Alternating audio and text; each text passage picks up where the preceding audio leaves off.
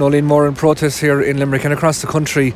I suppose it has come to this pinch point now in terms of our health services, hasn't it? Yeah, I mean, it's not today or yesterday that we've been out campaigning, and I suppose a lot of the politicians have reached for the excuse of COVID to explain away the overcrowding, but we know we've been out here long before COVID was an issue, that this is an ongoing problem, and it has been as a result of the closures that took place in 2009 of Ennis, Neenah and St John's, and we're really out here today now demanding that they look at this again, that they reverse those closures and they get our services back up and running in Ennis, Neenah and St John's. And the fact that people are taking to the streets probably indicates the response to the previous campaigns probably hasn't been what you'd like it to be.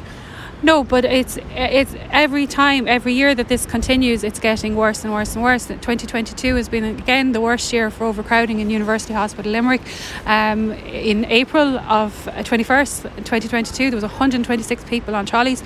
That's a new record. We don't want to see any more new records this year. We want this situation resolved, and the only way we can do that is come out and demand that something is done, that our politicians start speaking up on this, and that there's action taken on the issue for once and for all, because people are dying as a result of the overcrowding in University Hospital Limerick. I could quote statistics to you, but you don't need to know that. We know it because it's happening to people within our own communities, and unless we come out and make a stand against this, these people matter to us. We're not going to allow this to continue. We have to make a stand. And you mentioned statistics. Unfortunately, behind every statistic there is a story, there is a family, there is a person. Yeah, all these numbers of people on trolleys are actually people, and they're people that matter to us, and they deserve to get care in a timely manner, and we just can't have this situation continue. Something has to happen. It is, as has been quoted around Limerick here, that it's reputationally damaging to the region. It's hurting us economically now, as well as our health and our people in our community. So enough is enough. We have to do something now, and today is the day. So we're urging people to come out and in strong force and show their support today. I suppose there is a spillover aspect as well. We saw Shannondock over the Christmas period. Anecdotally, people would tell you they'd rather wait for Shannondock than face into Limerick, which probably speaks volumes, doesn't it? Yeah, well, nobody wants to go to University Hospital Limerick. Everyone's afraid to attend there. Everyone tries to use alternatives, and that's something that's thrown out at us all the time, to use other options, explore other options, don't go there. But there aren't any other options, and we saw that with Christmas, and we saw that Shannondock wasn't capable of answering the phones.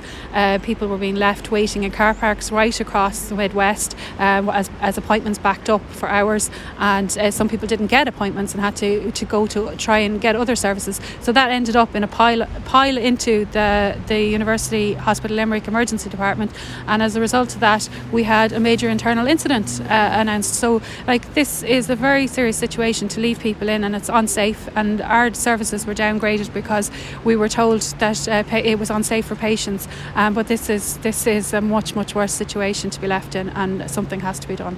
If the voices of people here this afternoon and across the country were being listened to, what would be the most reasonable outcome, do you think?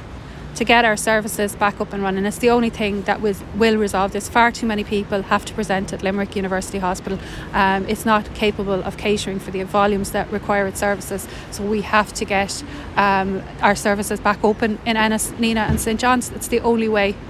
I suppose there were some positive developments with the news of the expansion of services at Ennis, but more of that probably needed to really alleviate it. Yeah, look, we did take that as a positive, but unfortunately surgeries had to be cancelled in order to introduce the protocol change for the ambulance service, and on the back of that then it's sort of robbing Peter to pay Paul with stopping one service to provide another.